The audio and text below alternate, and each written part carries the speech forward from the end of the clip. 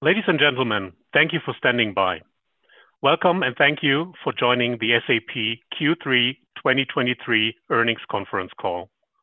Throughout today's recorded presentation, all participants will be in the listen-only mode. The presentation will be followed by a question and answer session. If you would like to ask a question, you may press hash followed by 1 on your touch-tone telephone. I would now like to turn the conference over to Anthony Coletta, Chief Investor Relations Officer. Please go ahead.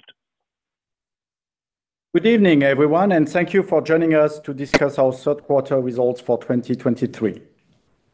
With me on this call are CEO Christian Klein, CFO Dominik Asam, and Scott Russell, who leads customer success. You can find the deck supplementing this call, as well as our quarterly statement, on our investor relations website. During this call, we'll make forward-looking statements, which are predictions, projections, or other statements about future events. These statements are based on current expectations and assumptions that are subject to risks and uncertainties that could cause actual results and outcomes to materially differ. Additional information regarding these risks and uncertainties may be found in our filings with the Securities and Exchange Commission, including but not limited to the Risk Factors section of SAP's annual report on Form 20-F for 2022. Unless otherwise stated, all numbers on this call are non-IFRS, and growth rates and percentage point changes are non-IFRS year-over-year at constant currencies. The non-IFRS financial measures we provide should not be considered as a substitute for or superior to the measures of financial performance prepared in accordance with IFRS. Before turning over the call over to Christian, I would like to take a moment to recognize a significant milestone for SAP. This quarter marked the 25-year anniversary of its listing on the New York Stock Exchange. Reflecting on this journey, SAP began with a primary listing in Frankfurt 35 years ago to now be standing as the number 1 company on the DAX. This dual listing is a testament to an amazing growth story. It signifies our dedication to providing our investors with prime access across 2 major capital markets. As we celebrate this milestone, know that the focus on sustainable growth remains unwavering and that the company is poised to keep innovating and creating shareholder value. And with that, I'd like to turn the call over to Christian. Yeah, thank you, Anthony, and thanks everyone for joining us for our Q3 earnings call today. First of all, I want to express my shock and sadness at the heartbreaking events that have unfolded over the last few weeks. SAP condemns in the strongest possible terms all acts of terror, and we are deeply concerned by the escalating conflict. We offer our deepest sympathies to all those impacted and are committed to supporting our colleagues, customers, and partners during this most difficult time. I'm sure I speak for everyone here at SAP when I say that we hope for a swift resolution to this tragic situation. Let me now turn to more positive news and SAP's earnings. Our results clearly reflect the strong foundation we built over the last 3 years for the next phase of SAP's transformation. In Q3, we once again achieved strong cloud growth and double-digit operating profit growth, up 16% for Q3 and 19% for the first 9 months.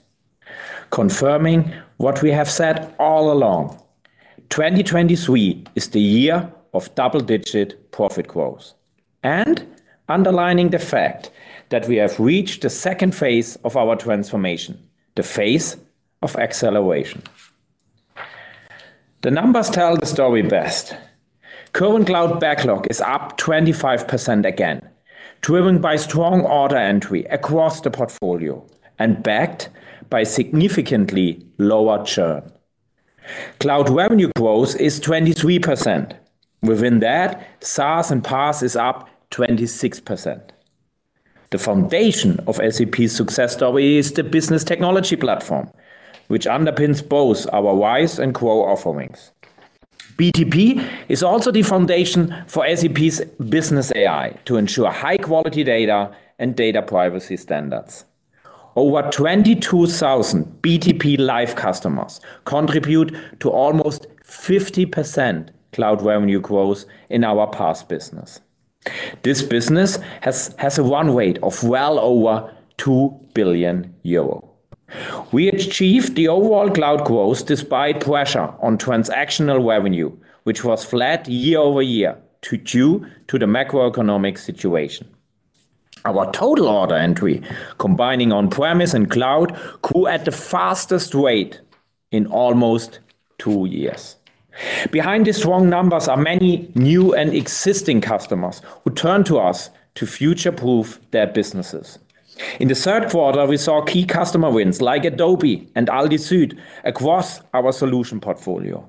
We also saw a number of important go-lives, including BMW Group, Ducati, and Scott Sports. This quarter, we have once again seen significant momentum in our RISE customer number, reaching well over 4,300 RISE customers. Key customer wins include Puma, Siemens Healthineers, and LG with its energy solution and electronics units. There are multiple factors that drive the value of RISE with SAP for our customers. With the migration to the cloud, responsibility for IT operation shifts over to SAP and the hyperscaler. The combination of cloud ERP and SAP's process expertise is key for business model transformation. Let's take LG Energy Solution, for example. They chose SAP to help meet the growing demand for electric vehicle batteries. Process standardization and embedded AI increase the productivity of customers in manufacturing, supply chain, HR, and finance. And by always being on the latest release, our customers also gain greater agility through continuous innovation. Finally, we are removing the data silos with RISE with SAP and build one strong data layer to allow to steer the business 360 with real-time data. RISE and GROW are also very exciting opportunities for SAP. The two offerings result in net new customers and an installed base maintenance conversion of more than 2x. At the heart of RISE and GROW, we have the business technology platform. It is the B2B platform for customers, partners, hyperscalers, and of course our own developers. Because it is the platform for the development of mission-critical business applications to extend our core. And this is why it represents such a massive business opportunity also in the years to come. More than 80% of our RISE and GROW customers use BTP to integrate and extend their cloud ERP portfolio with differentiating capabilities. And we are already seeing strong cross-sell potential with customers replacing legacy ERP with public cloud ERP components, such as SAP SuccessFactors, Ariba, and Concur. That trend continues to grow. S/4HANA Cloud customers are 4 times more likely to have 4 or more of our cloud LOB products, with the BTP as the integration and extension layer for cloud ERP. And finally, we are able to deliver innovation to customers much faster, meaning we can focus our R&D spend on innovation and not on maintenance and localization. It's a win-win for our customers and SAP, even under difficult macroeconomic conditions. Last week, we took RISE to the next level.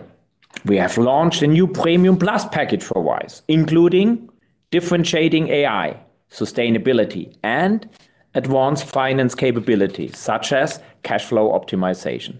It also simplifies how our customers consume AI with a new consumption-oriented license model. Furthermore, we have introduced a new conversion program for RISE with SAP. This program offers further commercial incentives to support our customers on their transformation journeys and accelerate their move to SAP's cloud ERP. Likewise, GROW with SAP had also a great start, with strong adoption among startups and companies new to SAP. GROW with SAP is our cloud-native ERP suite offering for rapidly growing mid-market companies. After only 3 quarters, more than 440 customers in over 80 countries have selected Grow with SAP's Cloud ERP to accelerate their business, innovate, and grow around the world. Business transformation is much more than the pure technical migration of ERP legacy landscapes to the cloud. It's key to connect end-to-end processes and the entire data and system landscape to drive true transformation. In 2021, we acquired Signavio, covering the process perspective. And in Q3, we announced our intent to acquire LeanIX to cover the overall enterprise architecture perspective, making sure processes, systems, and data are yielding the right outcome for every SAP customer. Together, LeanIX, Signavio, and SAP Cloud Application Lifecycle Management create a unique business transformation suite. Earlier this year, we also introduced our business AI strategy to the market, bringing together our existing AI capabilities with the new potential of generative AI to transform how businesses run. We have already made a lot of progress over the last few months. We have consent from thousands of customers to use their anonymized data to develop and train our AI use cases and foundational data model. The launch of our digital copilot tool was a huge success, and we are starting to roll it out across our portfolio this fall. And just last week, we announced our new RISE Premium Plus commercial offering, as I mentioned already. SAP Business AI is reliable. We are making promising progress on building foundational models to enable generative and predictive capabilities from structured business data.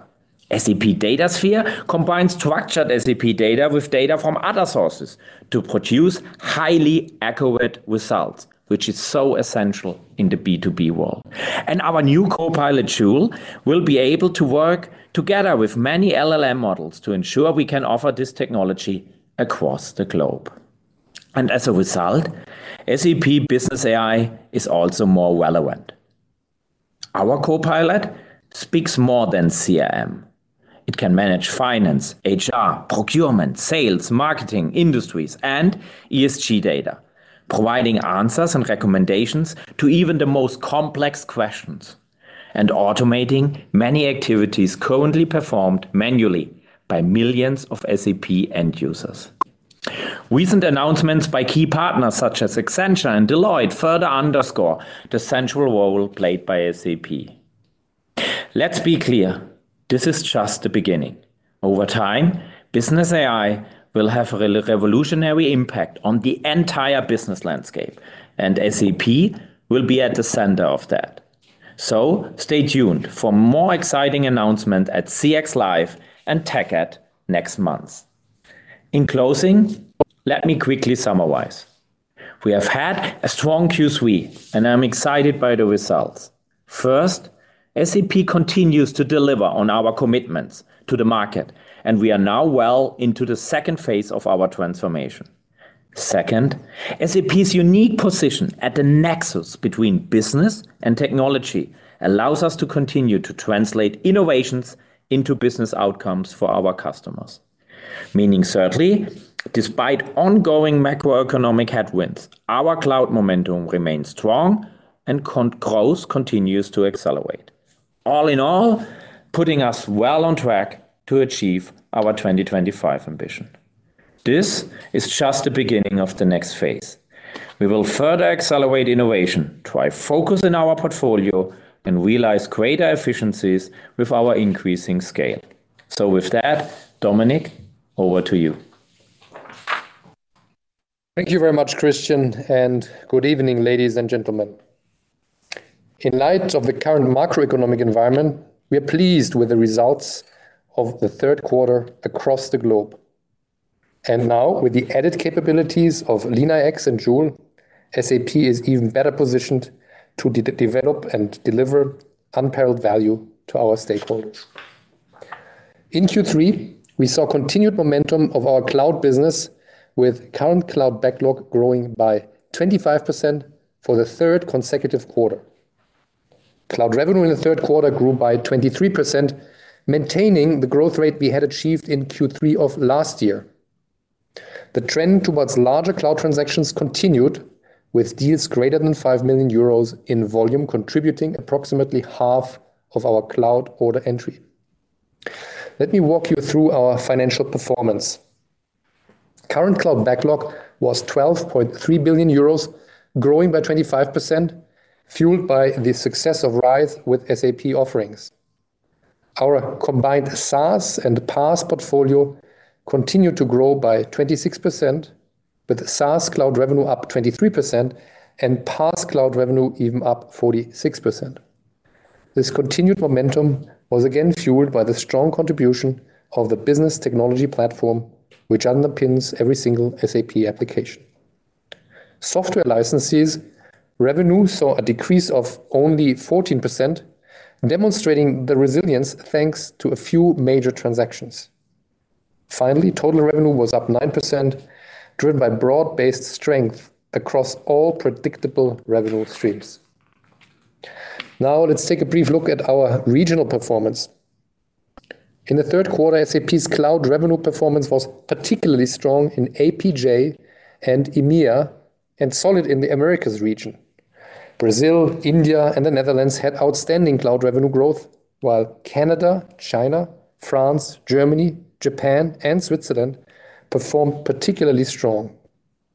Now let's move down the income statement. Our cloud gross profit grew by 28%, driven by the effective leveraging of economies of scale and operational efficiencies, as evidenced by reduced cost ratios across the board. Growth in cloud gross margin in turn improved for the third consecutive quarter, expanding roughly 2.9 percentage points to 73.7% year over year. In the third quarter, non-IFRS operating profit increased by 16%, supported by the resilience of our on-premise business as well as operational discipline, which overcompensated the negative impact of an accelerated amortization of capitalized sales commissions. Finally, the operating margin landed at 29.4%, which is a 1.9 percentage point improvement compared to prior year. IFRS earnings per share in the quarter increased by 45% to 1.09 euro. The IFRS effective tax rate for Q3 was 27.8% and the non-IFRS tax rate was 27.1%. On to our cash generation. Free cash flow for Q3 increased to 865 million, driven by SAP's profitability, improvements in working capital, and lower payments for CapEx and leasing. For the first 9 months, free cash flow was 3.4 billion euros, an increase by 761 million. Now let's move on to our financial outlook. As you've likely seen by now, we are reiterating the outlook we had updated in July. For the detailed outlook, please refer to our quarterly statement published earlier today. Let's now discuss our non-financial targets. We can confirm our non-financial guidance for 2023, as we are well on track to meet our targets this year. In Q3, SAP once again had net carbon emissions of 0 kilotons. We continue to focus on achieving net zero emissions across our value chain by 2030. In summary, Q3 proved to be another solid quarter, as evidenced by strong revenue and current cloud backlog growth. The structural move to the cloud and the interest of our customers in future-proofing their businesses remain unabated. Despite the persisting macro headwinds, SAP continues to be mission-critical in helping our customers transform their businesses. LeanIX and Joule are prime examples of our ongoing efforts to innovate around our solutions, giving customers access to a full suite of tools to fundamentally change the way they run their businesses. In addition to the top line, we continue to balance growth and profitability, allowing us to boost our bottom line. All of this gives us confidence in our ability to capitalize on the massive market opportunity presenting itself to SAP. Thank you, and we will now be happy to take your questions. All right, and I would like to kindly remind you to only ask one question when prompted, please. So, operator, please open the line. Ladies and gentlemen, at this time we will begin with the question and answer session. Anyone who wishes to ask a question may press hash followed by 1 on their touchtone telephone. If you wish to remove yourself from the question queue, you may press hash followed by 3. If you are using speaker equipment today, please lift the handset before making your selections. Anyone who has a question may press hash followed by 1 at this time. One moment for the first question, please. And there it already is. The first question comes from the line of Mark Mörtler with Sanford C. Bernstein. Go ahead, your line is open. Thank you very much for taking my questions. Congratulations on the strong quarter. In fact, I'd like to ask about that specifically. ERP has generally been thought of as core workloads that's not really impacted by macro. But I was seeing some other vendors in the market that there is persistent macro concerns of slowing to the pipeline, et cetera. Can you give us some color on, are you seeing anything in terms of slowing in the pipeline build, time to transition through the pipeline? Is there any difference between existing customers migrating versus new customers adoption? How should we think about that going forward? Thank you. Yeah, thanks a lot, Mike, for the question. I mean, look, first of all, from the customer base perspective, I mean, we see strong momentum both in converting our installed base, as you heard, with a very healthy conversion factor to the cloud. But second, Grow with SAP had also an exceptionally strong start, and these are really representing new customers to the SAP family. And with regard to the pipeline, look, I highlighted LG Electronics, for example, and this is a very good example on many of the ERP deals we are doing. This company is also going through a massive transformation, and electric and batteries, they are producing this at mass scale. And this is a different business model to what they did in the past. And so they not only need a new ERP, they need a new way of how they run LG Electronics. And that's why they are deciding and approving this business case. And so this is essential to their business. And while, of course, the macroeconomic times are tough out there, we are extremely relevant to our customers' transformation. And on top, you heard the announcement around SAP Business AI, and of course we have to deliver that in the cloud. And that's, of course, another strong driver for our pipeline in the next quarters. But Scott, over to you to give some more light on the quarter and the pipeline. Yeah, sure. Happy to, Christian. So I think you said it well with the example of LG, but if I broaden that out, what we're seeing in the market across all geographies is companies, small, medium, and large, are focusing on their core. What's mission critical? How do they get efficiency and then set themselves up to be able to seize opportunities or protect against threats in their business? And so that's why the ERP in the cloud is so important. It's not just the move in the cloud, it's the transformation of their business using our ERP cloud and extended capabilities. And so that's why you see such resilience, because when things are uncertain or you need prudence, you make sure your core operating model of your company is fit and match fit for the future that you're driving. So LG, but I think about customers like Adobe, 3M. There's so many others that are going through this journey with us to be able to make sure that they can seize and future-proof their business.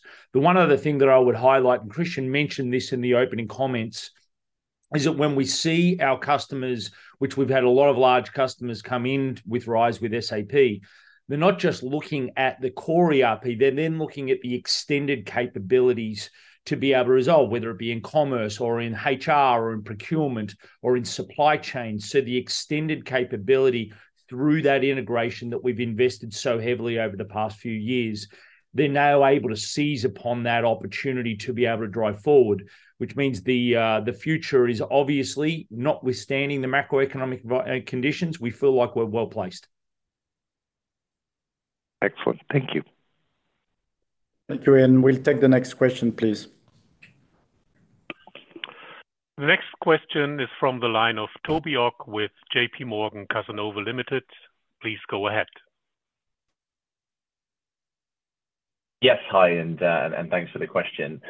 Perhaps just on the cloud revenue growth side. So the guidance implies continued acceleration into Q4. I know there's the Litmos divestiture, which is going to annualize, but I think you exited that in December, so probably not the full benefit there. So I guess just with that in mind, Dominic, what are the drivers of that implied cloud revenue growth acceleration into Q4? And how confident are you in achieving that, I guess, just given the more difficult macro and also, I guess, the potential for transactional to be a headwind there as well? Thank you. Yeah, maybe a little bit of granularity on some things you already mentioned, like the Litmos impact. I mean, for the full year, we think that Litmos will add a good percentage point of basically headwind. So when you look at the kind of cumulative year to date, it's already kind of pulled down by that. So the real underlying growth rate is already very close to the 24% or so we need to fulfill the lower end of the guides. Now, on top of that, there is, of course, the discussion about the transactional business, where Q2 has already been difficult. We have been very slightly up, but marginally. Q3 was actually flattish or even very slightly down. So we have not seen much relief on that front. And that's another thing that's, of course, something we will not see as such a strong headwind from our perspective for quarters to come, but might be more temporary in nature. But when exactly that will happen is, of course, a little bit dependent on the macroeconomic environment. Logically, when you are in a soft environment, the first thing you do is cutting travel expenses, cutting contingent workforce. So that business has been very difficult. There are other parts in it which are growing fast, but the kind of decline, for instance, in contingent workforce has resulted in a flattish environment. So that's the acceleration we need. I also want to remind you that even if you jump off the kind of low end of the range for the guidance for this year, which is 14 billion, to hit our 2025 guidance, we need about 24%. So you see that we're really on the cloud revenue trajectory, depolluted for Litmos, depolluted for that kind of temporary headwind, where we think that this will be more cyclical around that trend line, very much on track for that trajectory. And you also have to consider, with regard to 2025, you have to consider that especially the large transactions, they foresee a ramp. So when we are looking at the current cloud backlog of 12 or for now over 12 billion ACV, obviously there is a ramp included in the contracts, which are also going to help us now in the years. Now that RISE is out there for 3 years, the ramp will now going up, and with that, with the adoption, of course, we will also gonna see further cloud revenue acceleration in the years to come. That's great. Thank you. Thank you, Toby. And we will take the next question, please. Next question is from the line of Adam Wood with Morgan Stanley & Co. So please go ahead. Hey, Christian. Hi, Dominic. Thanks for taking the question, and congratulations from me as well on the quarter. I wanted to go back to the AI topic. You've obviously announced the products there, given us some details. I think some of your competitors have come out and said they feel that the AI co-pilots and so on really are just kind of table stakes in the battle, and they don't feel there's room to extract a lot more value from customers. Could you talk a little bit about what's different in the SAP portfolio? Is it the data that you have access to, the complexity of the processes, the value of the roles that you can automate further that would make you different in terms of being able to extract value on this versus some of your peers? Thank you.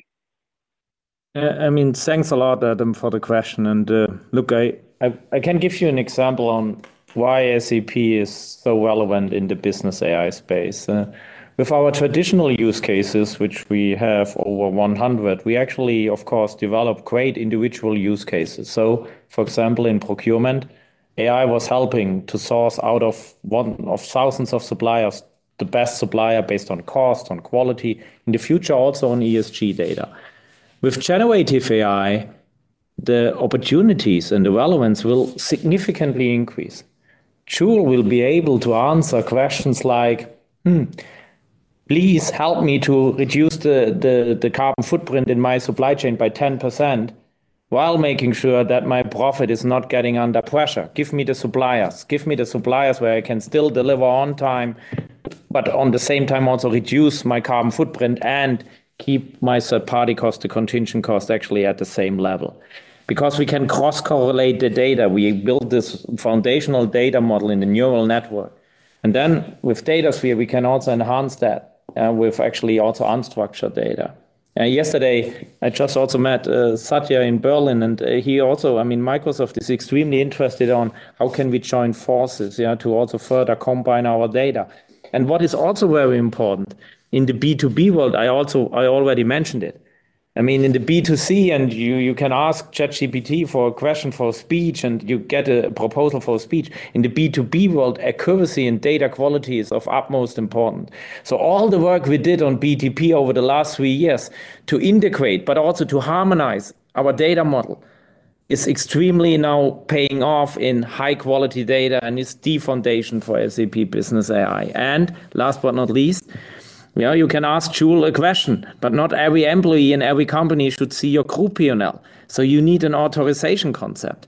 And so this is also very important that we have the authorization layer for almost every business data in a company. And all of that is a good example why SAP will be so relevant in that space.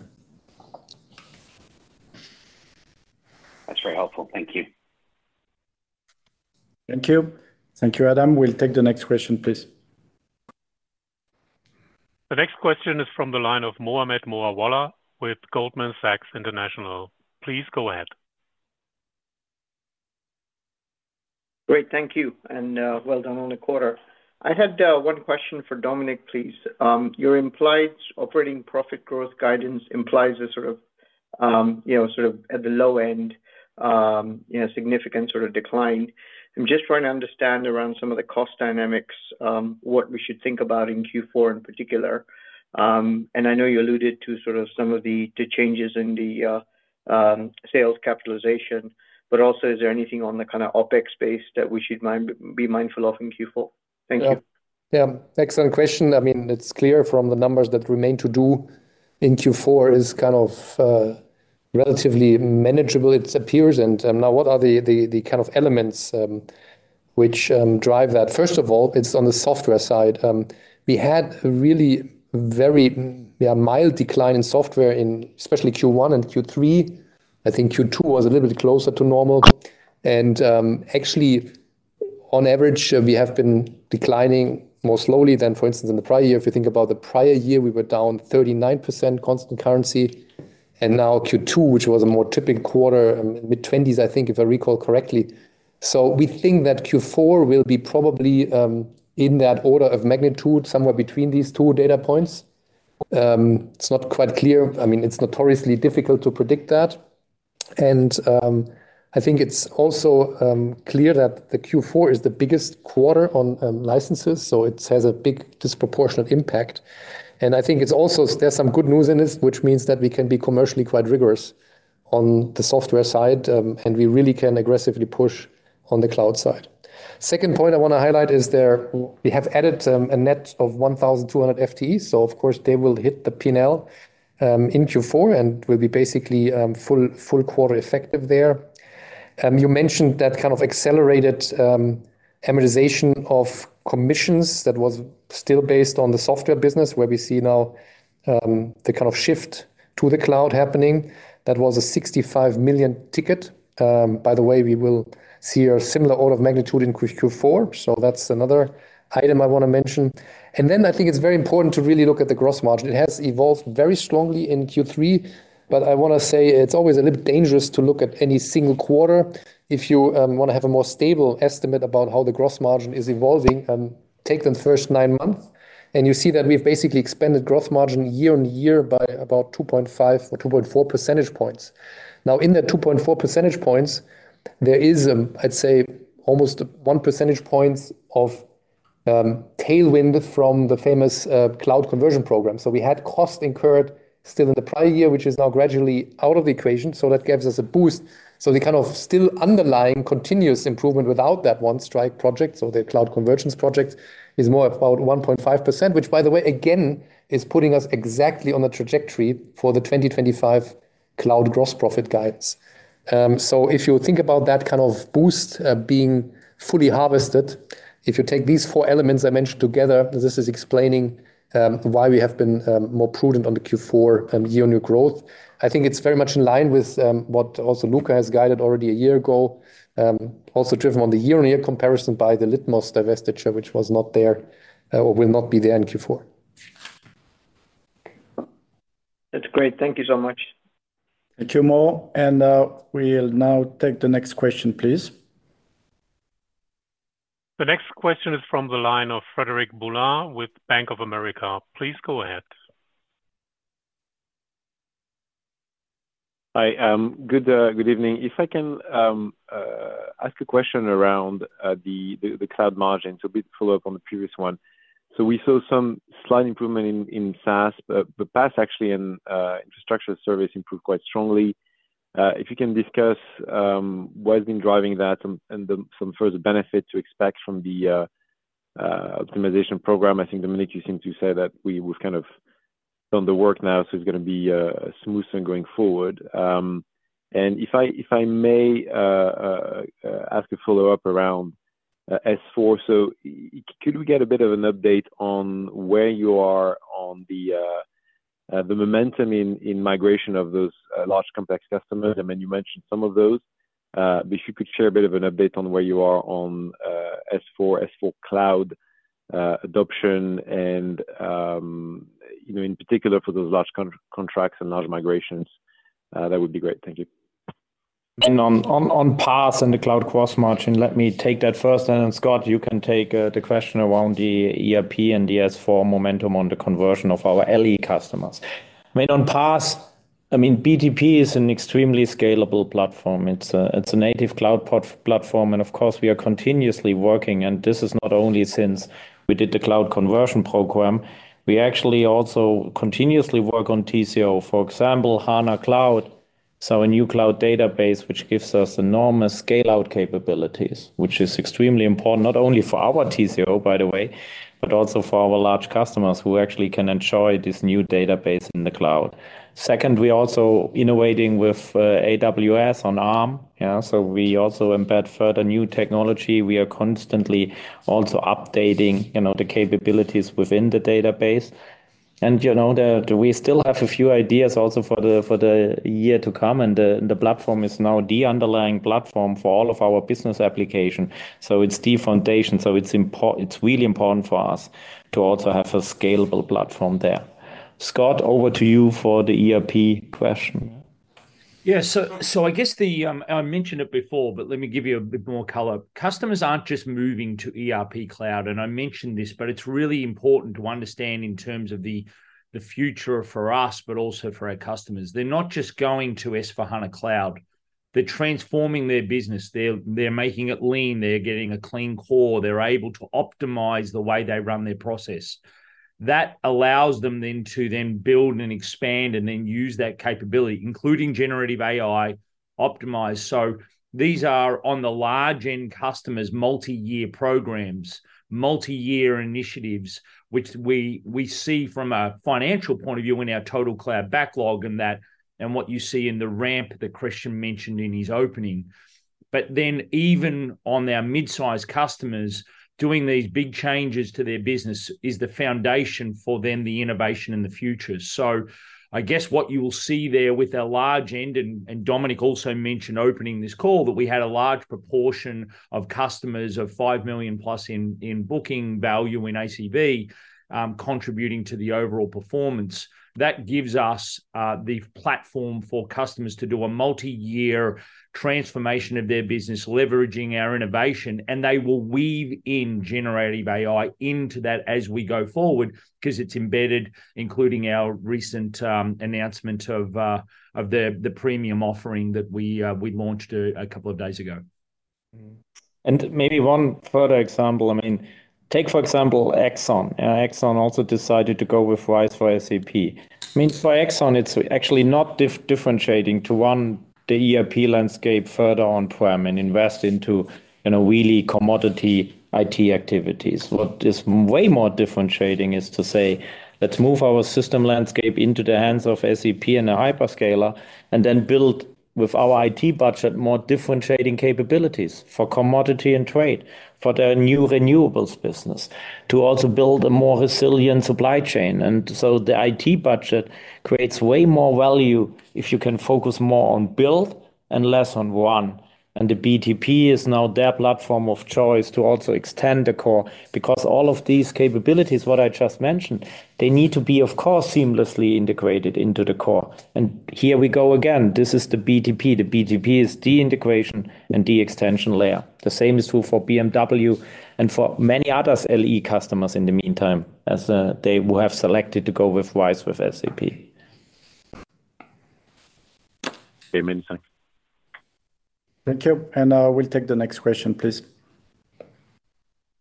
The next question comes from the line of Kirk Materne with Evercore Partners. Please go ahead.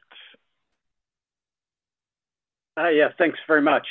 Congrats on the quarter, and thanks for taking the question. I was wondering, maybe this one might be for Scott, but I was just kind of curious what you're seeing in the Americas market. Obviously a really strong quarters and acceleration in Europe and Asia Pac on a constant currency basis. America was down slightly Q over Q, but I was just kind of curious, is that just market dynamics, macro? Is there anything sort of more competitive there going on? I was just kind of curious if you could add a little bit more color on what's going on in that particular region. Thanks. Yeah, no problem. I'll answer this, and Christian, if you want to add anything, please do so. So look, as you saw in the performance, we had a very balanced performance across the world. There is no doubt that the Americas and North America is our largest cloud market, and also where a lot of the innovation that we're seeing around the world. And it is definitely a market that has the macroeconomic pressure, but I wouldn't reflect it as unique against other economies around the world. We see the same macroeconomic pressure points. I think what we are seeing in North America, though, is the combination of grow and rise. That those two become really important. The mid-market in North America looking where these smaller companies that are wanting to expand, but they need to do so really fast. They're not going to invest heavily into the technology migration. They need to be able to do so in a rapid way. And so the grow offering has been really successful in markets like North America.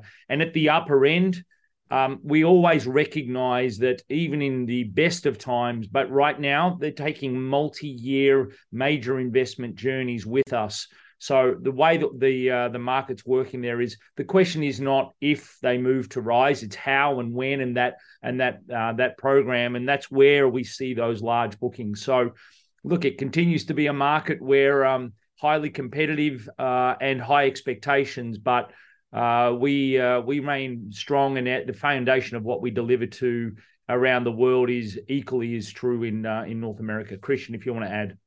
Well said, Scott. I mean, maybe just one point more. I mean, the transactional business of Concur, Fieldglass, and Ariba is, of course, also the predominant share is in the United States, as these companies also were founded there and have most of their customer base there. So, and as Dominik also outlined, to be seen, how this business develops in Q4.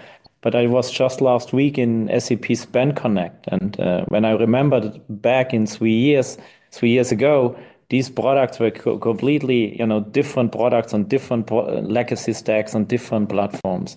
And when you see now our intelligent spend portfolio and you look at source to pay, you wouldn't even see, which product is it. It's all about the end-to-end business process. It's a beautiful UX. The team did a wonderful job. And of course, there is now some macroeconomic headwind to be seen how this will develop in Q4 for next year and for the years to come. I feel much better from a product experience perspective than where we have been 3 years ago. Thanks very much for the color. Helpful. Thanks, Kirk. And we'll take the next question, please. The next question comes from the line of James Goodman with Barclays Capital. Please go ahead. Good evening. Thanks for taking mine. I wanted to ask you just on the implied guidance also, but around the revenues ex cloud. I think a bit like EBIT, it looks pretty conservative throughout the range. I mean, even taking into account the comments that you've made around the anticipated Q4 license trajectory. So the maintenance has been down, I think, 1% only 3 quarters in a row. Why should we see that suddenly sort of decelerating in Q4? And maybe you can extend the answer to some commentary around maintenance for next year. I think we've now seen that you can raise prices up to 5% next year. So should that offer a sufficient support to maintenance to keep a sort of similar trajectory? Thank you. Yeah, I think the key point is not really the maintenance, but as you say, the licenses where there's more volatility.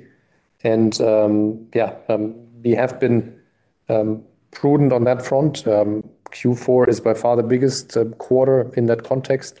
And I think it's not wise to extrapolate Q1, Q3 into Q4. I think it also gives us an opportunity to send a clear signal that there's commercial discipline on these license deals. Because our strategic trajectory is towards the cloud. And this is why I think this assumption makes sense now. Again, it's notoriously difficult to predict, so there can be a wide range of outcomes around that kind of range I've alluded to. And this is why we kept the range quite open on that front. Yeah, and on cloud revenue, I mean, let's also remember, I mean, we have put out there a 2025 guidance 3 years ago, and we weren't aware around, what exactly will happen during COVID. We, of course, have not foreseen the exit of Russia. Now we are talking about a high inflation environment and some macroeconomic challenges, and still we keep our 2025 guidance. And so I'm actually very happy with the underlying strengths of our portfolio. But again, also to be seen how Q4 will now develop from a transactional revenue standpoint. But I find it remarkable the underlying strengths of the portfolio, despite all of these headwinds, what we have seen over the last years, I have to say. I mean, Russia, there will not be a comeback, and still we are maintaining our guidance for 2025. Thank you. Thank you, James. Next question, please. The next question is from the line of Michael J. Briest with UBS Limited. Please go ahead. Yes, good evening, and my congratulations as well for the momentum. Maybe a little teaser on next year. I mean, your revenue outlook is driven by the cloud. It's pretty predictable and hopefully and fairly linear. The maintenance, you've given clear sort of indications on 2025. Is there any reason we shouldn't think that profit and cash flow grow in a fairly linear progression between here and 2025? Is there any factors we should be thinking about that mean that that's unlikely to be the case? And then around stock-based compensation, I noticed that the charge increased a little bit at the low end. And I know you're thinking internally about how you treat that going forward. Is there any more light you can shed on whether that's still a charge that should be treated as an exceptional item in your view, or maybe it's now a more predictable number and something you can bring into the adjusted margin? Thank you. So maybe I have a stab at 2024 first. As a reminder, we guide 2024 in January of 2024. So we have an ambition for 25. If you think about what are the priorities in the current planning process, which will then, of course, drive the budget for 2024, I'd say it's, of course, de-risking 2025 to make sure that it's really solid and deliver to that ambition. And secondly, I think we will also start to put more focus on the question, how can we kind of boost earnings growth beyond 2025? It's all nice to think about 2025, but the future is actually in the second half of the decade. And please bear with us till that kind of date in January when we have matured that planning process to really give you then a solid guidance for the year. I don't want to kind of preempt that at this point of the year. Yeah, and then to add to Dominic's point, I mean, Q4 is also in the cloud, our biggest quarter from an order entry perspective, and that really can also create really still some swing on the cloud revenue one rate for next year. And so, yeah, more news to come in January. So now on the second point, I've noted charge. So that was, sorry, can you just help me out on that? I mean, the charge, I think, it's stock-based. Sorry, stock-based increased a little bit at the low end. Yeah. No, the stock-based compensation. I mean, yes, given that we have a higher share of equity-settled stock-based compensation, the volatility induced by the share price movements in that expense will go down. That's the one thing I can say. The other thing we clearly said is that we really want to kind of keep that number steady to dilute it somewhat as % of revenues over the coming years. And there is no change to that guidance, that we really try to make it more stable. And then as a consequence, indeed, it would be easier to absorb it kind of in the non-IFRS operating results. We are clearly seeing the stock-based compensation not as funny money, but a real expense. It's real value transferred from shareholders to employees, basically. And that's why anything to embark it in all our steering is really a priority of the company. But again, in terms of 2024, we will let you know how we deal with this in more detail in January. Okay, thank you. Thank you, Michael. Next question, please. The next question is from the line of Chandramouli Sriraman with Stifel Nicolaus Europe Limited. Please go ahead. Yeah, thanks for taking my question, and congrats from my side as well. Just one on the amortization period change. I'm just wondering, from a business sense, what it means for the end of support of R3, and how does this fit in with the license strength that you have seen in 23? Thanks. Should I have a step at that again? Okay, so it's an accounting policy which is applied steadily, and it's driven actually by forward-looking assumptions as to the kind of lifetime of the support revenues. Now, you should understand it's not a very linear calculation, so there are some factors that can make it somewhat volatile. And when we did the kind of, I'd say, first sneak preview of our planning here, we felt it's not prudent to keep the long 9-year period. By the way, there are some assumptions about renewals in there embarked. So I wouldn't read too much into it, except for that we felt that at this point in time on that commission, given that we want to clearly push from on-prem into the cloud, and that we see the bigger uptake in RISE, there is probably a shorter amortization period required, and this is what we've reflected. I also want to highlight, if you may ask, that this will not have a material impact on 2025, because by then we will also benefit of having kind of taken less capitalization, and it kind of then should be break even, so to speak. So no worries on that front, I think, for 2025. It does weigh, as I mentioned already, on Q3, and will weigh also on Q4. And with regard to the software momentum, look, the end of maintenance is coming for us, for our ECC customers, and also for the older releases of S4HANA on-prem. Nevertheless, there is a maintenance commitment out there until 2040 for our mainstream S4HANA customers, and this will stay, but we will definitely not move further the end of maintenance for the other releases, as we have to, of course, also focus on the innovation in the cloud and deliver this to our customers in an agile way.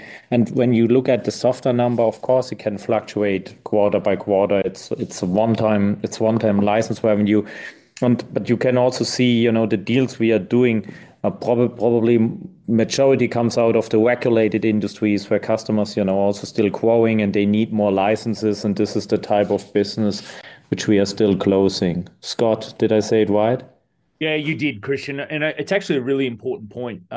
You're not seeing a decline on the cloud and our RISE performance despite the software. And that is a good sign. That's partly because of the segments that are there, and you mentioned that on the regulated industries, and also companies that are topping up their existing license where they're growing or expanding.